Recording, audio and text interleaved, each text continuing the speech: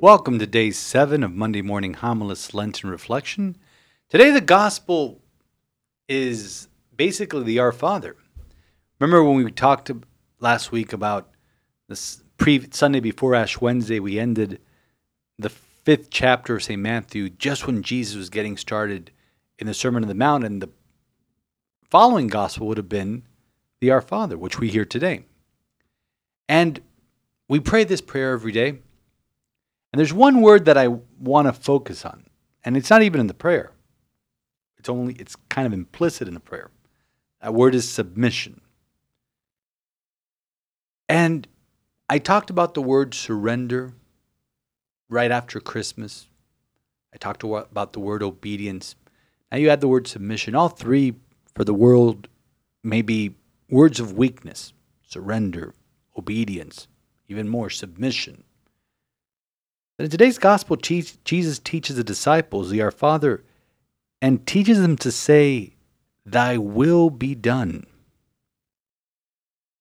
I can't repeat this enough. There is everlasting joy in doing the will of our Father. We may not understand it sometimes, or even see the reasoning behind His will, but we know that we must submit to it. Remember, we follow a God whose teachings run contrary to everything the world stands for.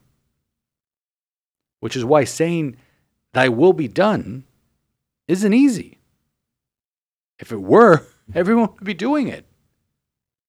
And so when we pray the Our Father and we say, "Thy will be done on earth as it is in heaven," it's a sign of love and trust in God.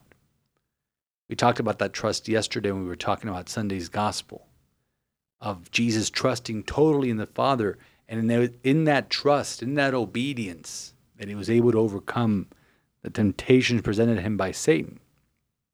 So today, we ask our Heavenly Father to make our heart as pure as the heart of His beloved Son, who lived a life of total submission to His Father. That's why Jesus was perfect. That's why Jesus was able to accomplish what He accomplished. That's why He was able to redeem us. Because Jesus did not know any other will but the will of His Heavenly Father. He had no ambition. There was no sign of selfishness or ego. There was no vanity. Everything He did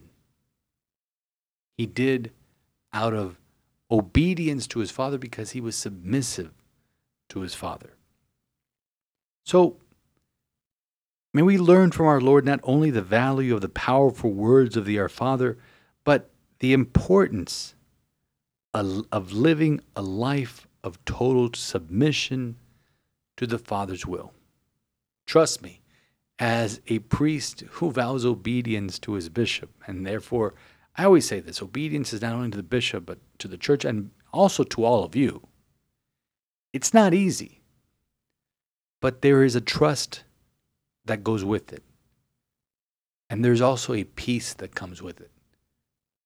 That even though we may not understand the Father's will, if we do it, we know that there will be peace in the long run. We know that there will be joy in the long run. So, on this day, I invite you, take a few minutes and pray the Our Father as slow as you possibly can. Meditate and ponder the magnitude of each and every word.